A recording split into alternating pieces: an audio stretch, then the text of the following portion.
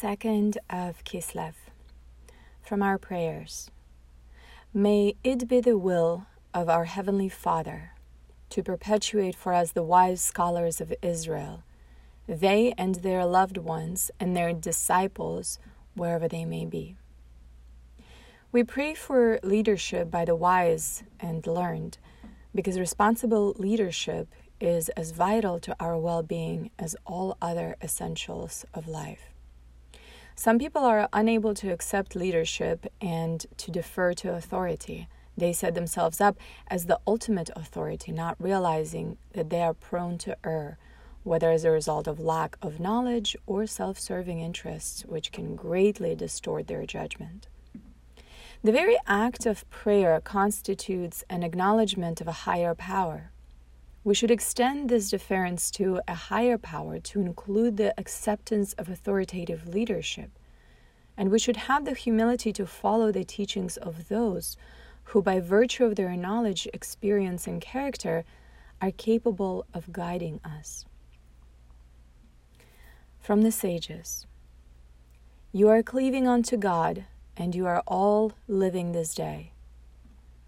What is the significance of the words "this day"? Asked Rabbi Elimelech of Lizensk.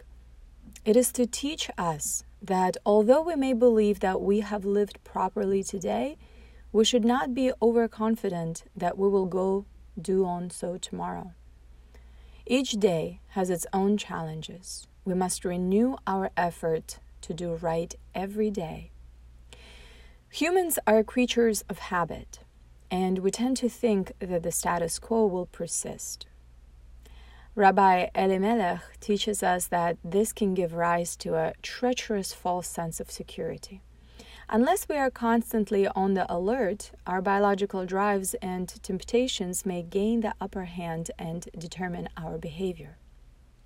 If we complete a day with what we feel to have been proper behavior, we must be grateful to God for steering us safely through the day that has passed.